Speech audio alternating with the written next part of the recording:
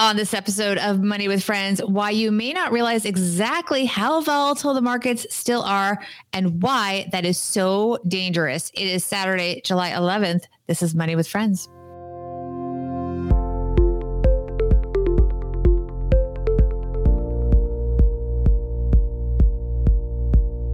Welcome to the Money with Friends podcast. I am certified financial planner Bobbi Rebell, host of the Financial Grown Up podcast, coming to you from beautiful Lake Mahopac in Putnam County, New York. And coming to you from beautiful, as long as you're in air conditioning, Dallas, Texas, where we're making episodes of the Stacking Benjamin Show. I'm Joe Saul-Sehy.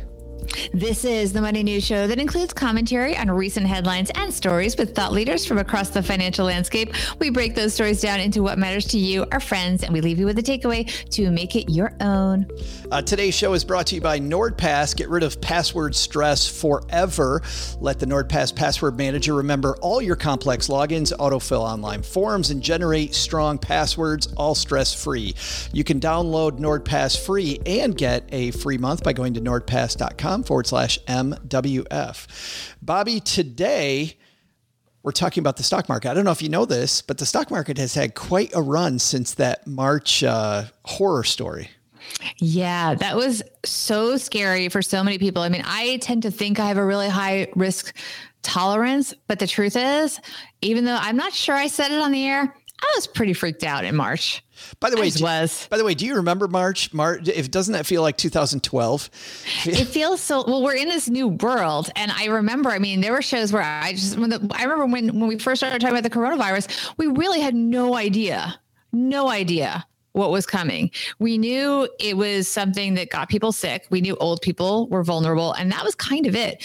And I mean, I remember we talked about, the idea of quarantining for a week or two, pack a go bag, literally pack a go bag. You might be home for a week. Yeah. Buy some tuna fish cans. Just go camping like Sarah does, who's hanging out with us while I make the show. Yeah. I mean, we were really so, I don't even want to say we were naive because this is so unprecedented in literally everyone that's alive's lifetime, unless you were maybe alive in 1918, which is possible, but those people are probably very young at the time. So they might not remember so many details. Well, while all this weirdness has been happening, the stock market's done nearly nothing but go up. Does that mean it's time to get back in?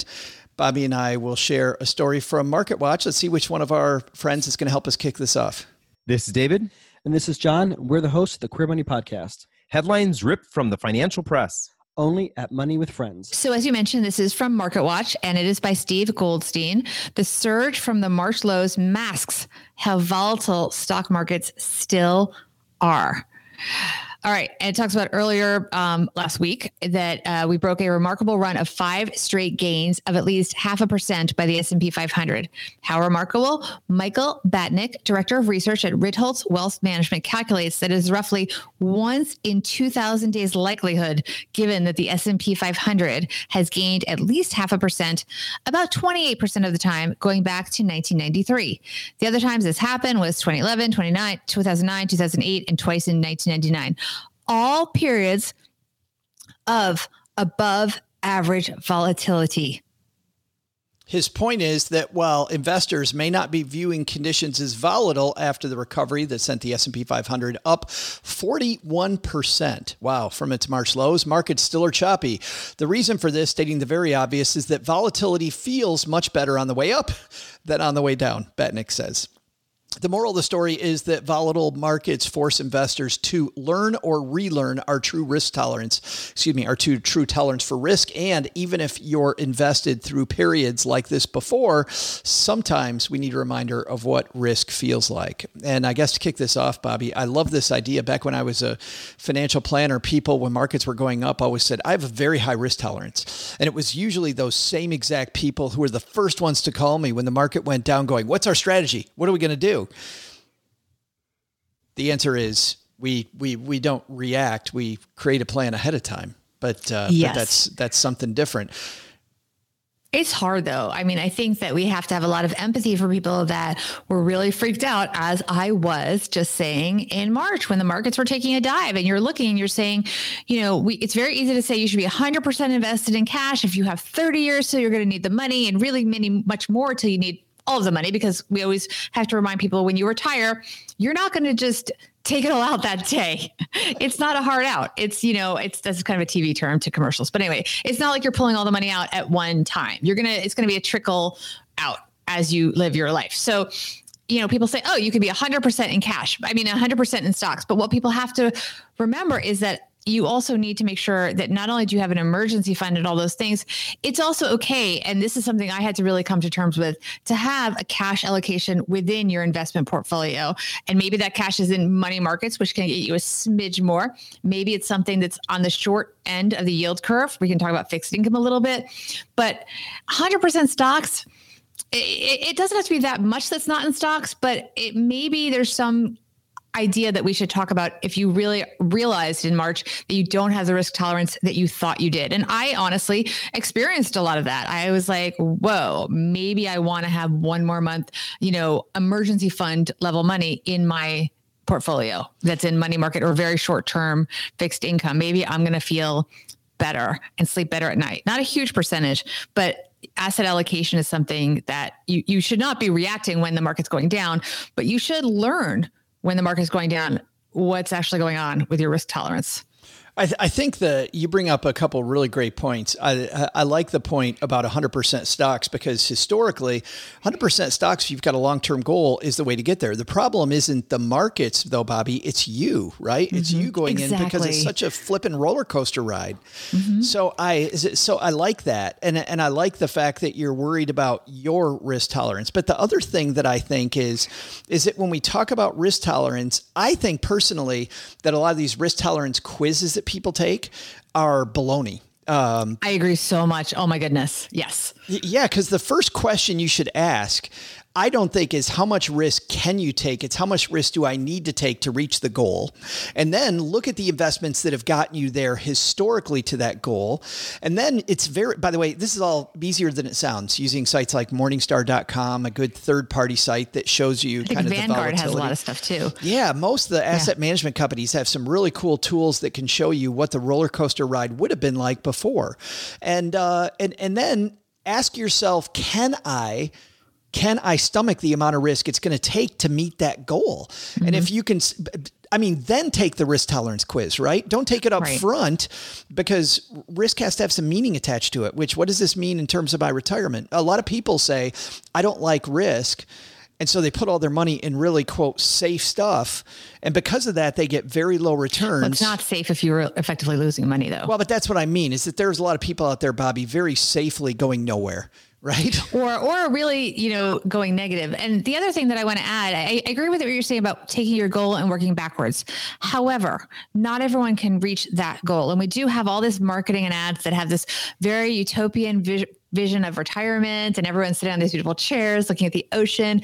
And that could be true for some people. But for some people, they might have a goal that's not in line with their risk tolerance. You have to kind of get honest with yourself about, okay, maybe it's going to be okay that I retire to the place that I love, but maybe I'm not going to be in as high end. Maybe I'm in a smaller home in that location, or maybe I can play with a different location and have a bigger home. You may have to tweak the goal to meet your risk tolerance. I totally agree. And that's why you have to start with the end, not with your risk tolerance. Right. Start with the end and what the goal is. Because back when I was doing plans, there were people I'd meet with that would have that big goal that you're talking about. And I'd say, okay, here's what we need. You either need to save double the amount you can save into your 401k right now, and that their eyes would get all big, or we need to get like an 18% return. And I'll tell you, as an advisor, we can't have that as an expectation. There's not if you don't want to be scammed. Right. There is no way that we're going to get that. So the goal has to change. And in some places, people were able to still get the goal, but they get it very creatively. Like, I'll give you an example. There was a woman that I worked with who wanted to have a house on the west shore of Lake Michigan, where there's all these just gorgeous sunsets, almost like you're on the ocean, Bobbi, because it was just so beautiful. But the problem is there was a lot of Chicago money that came up there and had these big, huge houses in these sleepy little towns on the West Michigan shore that nobody knew about. So when we started looking at the prices of those houses, there was no way she was going to be able to afford it. So what we did instead, she's very much a people person. She didn't have nearly the money it took. Instead, what she did, she bought a nice, beautiful Victorian house on a hill where she could see Lake Michigan, but she was across the street, had a gorgeous view. She still couldn't afford that house, but because she was a people person, she actually redid the house, turned it into a bed and breakfast so that she was, quote, working, but she was working in a way that she absolutely loved. So every day she got to wake up, she got to look out at Lake Michigan like she wanted. Her mortgage essentially for about 8 months of the year was zero because the tenants were paying it. She just had to cover the winter months when a lot of people didn't come there. So sometimes you got to think kind of creatively about the goal to get it. And that to me is way more important than risk tolerance. I agree with that. Absolutely. And look, I think we have a lot of lessons that we're learning from the stock market. And one reason I chose this piece, by the way, one reason that I chose it is because we have very short memories as investors. So right now we have been generally in an upswing. We came back from the lows. We've had the markets, different indexes hitting record highs. So we feel good about it.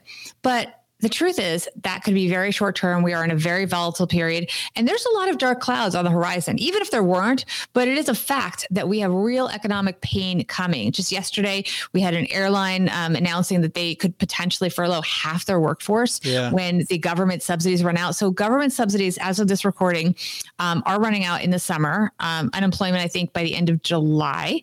And then other programs are wrapping up. We don't know what's coming in the pipeline from the government. And even if they subsidize a little bit longer, at the end of the day, a lot of these industries literally have to make systematic changes. I hope systematic, major changes. I mean, the restaurants, if we have to live another 6 months to a year with half capacity, assuming people even come, that's just going to create such economic pain for so many people. I have my hair colorist. So her salon is now open again. Okay, great. So I checked in with her yesterday. I said, how's it going? Because she was very worried because she used to be able to work as many hours as she wanted, and she could have basically 3 people at once. Now she can only have 1 person at a time, so no staggering. So she can do 2 people a day. And because they can only work at half capacity, she's only allowed to work 3 days a week in the salon. And so she was worried just about that. And the problem now is that they're not getting even the customers to fill those slots because people are afraid. Yeah. So you got a double whammy. She, even at the new full capacity, can't make ends meet. Can't do it. And she's worried about how she's going to pay her mortgage, literally. And she's been fine because she's a saver. She's a responsible person. She's been doing everything right her whole life. It's just all the good things, everything we're supposed to do. But she's looking at the horizon, and you might have an emergency funds that's 3 months, 6 months. But we're on lockdown in many areas for 4 months now. Businesses have been closed in many areas for 4 months when we record this, and it is not changing in a material way anytime soon. So what happens down there? So given that at a certain point, it is going to have more impact on the stock market. I would think many of the stocks that are reflected in the big indexes are less impacted. That's part of why we see stocks going up, but all of this will eventually come together. And I would be very hesitant to say we won't continue to see volatility. Yeah, the big boys, mostly a lot of tech firms, right? That are going to continue. People using technology more today than they were in March. More today than ever. So that's the stock market, but it's not really reflective of the economy. The stock market, we've done that in other episodes. This brings up another thing though, Bobbi, which is that during these periods of high volatility, that's when the stock market goes up, right? And people want to play these games where they get in and out of the market. And think about if you had been somebody that got out in March, if you were somebody that missed the downturn, but you stayed out because you saw how bad things are and you just talked about what the future might look like. And, you should always, even when things aren't like this, you should always plan for a bad market, right? Expect the worst and hope for the best. I think if you plan that way, you do really well. But if you missed this, imagine people that got out near the bottom and now they missed this whole, and now they have to pray for something that doesn't happen all that often, which is they have to pray for the market to go way, way, way back down so they don't lose their butt and they can get back in. This is a great reason why you don't play that game. Why you just stay in and keep your asset allocation the way it should be. You don't. But I'm excited for Monday's show because we're actually talking about someone that did a lot of trading during the pandemic and did really well. Yeah. God bless him. Yeah. No, that's good. I hope people tune in on Monday. Make sure you're subscribed so you don't miss the episode because you're not going to believe this story. You and I are going to have some fun with this one. Yeah. Hey, in just a moment, Bobbi and I are going to have our takeaways from today's show, but want to say a big thanks to NordPass for sponsoring this episode of Money with Friends. As I mentioned earlier, you can get rid of your password stress forever by using NordPass. And if you've never used a password manager, I initially, Bobbi, thought, I don't need to pay for one of these things. Right. But then when I started using NordPass, I realized that, you know what? I'm using the same login for all different things. For my bacon, you get into one of my things back then, you would have gotten into almost everything. And I actually shared a story last week about what happened to me. I got hacked. Yeah. You remember that? I got hacked and they got into everything, including my Visa, and they went shopping. And fortunately, because I have the alerts on and I check my bills pretty frequently, I caught it. I caught it before I could even report it as fraud. It was that fast that I was aware of it happening and I was able to stop. But yeah, it was ugly. It was bad. NordPass is a tiny fee. You can manage everything effortlessly. And, if they go in, Bobbi, and they go shopping, they're doing it in one account versus in all of your accounts. Because if they get a hold of one account and they know what other accounts you have, let's say they went through your trash as an example and just found stuff that you didn't shred. Well, guess what? Now if you use the same password everywhere, you've got all that for a month free. And you can also check it out. Head to nordpass.com/MWF for more. nordpass.com/MWF. Bobbi, what's our big takeaway from today's story? Hopefully it's that volatility is gone and we don't have to worry anymore. Sorry. Oh. On the way up, we think we have a lot of risk tolerance. Yes, I am looking in the mirror. I thought I was good. But remember that time in March, a few months ago, where the markets were plunging every day? My stomach was sinking right along with the market. What if I was just thinking, like, what if I'm the last one holding the bag? What if I am the one who is totally foolish? What was the smart money doing? Should I do anything? You need to get honest and thankfully I have Joe in my corner, so nothing like that happened. But, you need to get honest. And if you have, if you need to have a little bit more in cash or in money markets or a little bit into short-term investments, like, the short end of the fixed income curve to help you sleep at night, you can do that. It's okay. I mean, you could, in a planned way, convert some assets from stocks if it made sense for you into that, but also maybe with new funds, you put it in there in some short-term investments or something like that. So you have, a planned asset allocation so that you aren't freaking out when this kind of thing happens, because it will happen again. And don't worry about the pressure. It definitely mathematically is probably best for the average person to be 100% in stocks for something like a retirement fund, but that doesn't mean it's right for you. And if you can't sleep at night or you are having that stomach turning that I was having in March, it's okay. You do you.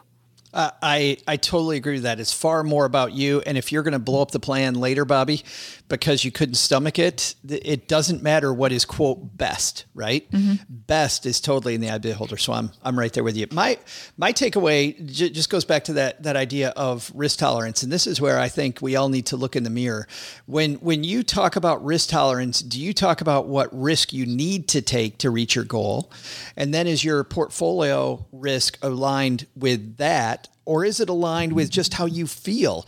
Because if you tell me, well, I feel like taking risk or I feel like not taking risk, those feelings blow in the wind. When the market goes up, you feel like, hey, I could take a lot of risk. Market goes down, I don't feel like I like to take a lot of risk. A lot of us, well, not all of us. I don't know a person who doesn't like a lot of upside and no downside. If we could find that, that'd be great, but it doesn't work that way. So start your risk tolerance quiz with, what do I need? And if you haven't done that, I would take now to go back and begin that process. Because frankly, it's not very long. There's lots of calculators all over all the financial management sites, tons of free tools out there to do it. Start there. Don't start with a risk tolerance quiz or how you feel. Very well said. Well, thanks, Bobbi. I try to keep up. My whole goal is to keep up. Hey, if people want to help us make these shows, where do they go? They can check out when we are recording on our website, moneywithfriendspodcast.com. And they can also join us on Instagram, where we have them answer polls and quizzes, and then they can get a shout out during the show. Our Instagram handle is at what is it? Oh, it's at Many Friends Pod. We are Yes. also on Twitter at Many with Friends Pod. And we also record this now on YouTube. So please follow our relatively new YouTube channel. We're going to be focusing a lot more on YouTube in the future. So please follow us on the YouTube channel for Many with Friends. Just search for it. You can find it. Yeah, if you're one of the people that has gone to Facebook in the past and hung out with us there, we are no longer over there on the Stacking Benjamins Facebook channel. It's time, Bobbi, for our little baby to grow up. Yeah, we may do a couple more shows on Facebook just to tell people there that we're moving, but basically we're out. Yes, we're out of there. Yes, I go sign up on YouTube and join us over there. All right, she's Bobbi, I'm Joe. We are back on Monday with the show that she foreshadowed, a dude who made a ton of money in the stock market. It wasn't that Barstool Sports guy doing it. It was somebody on Reddit showing their trades. We'll have that Monday. Have a great weekend. Bye-bye.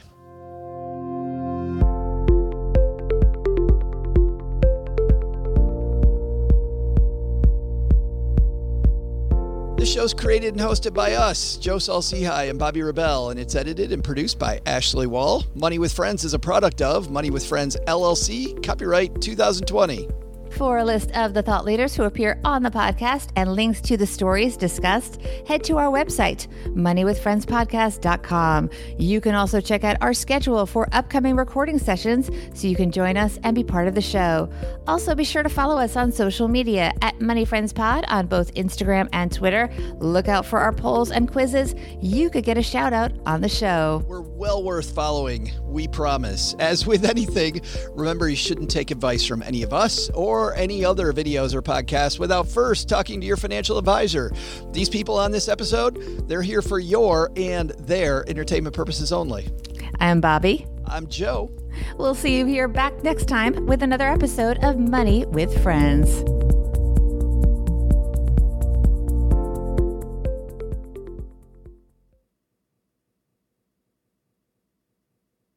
Bam, nailed it.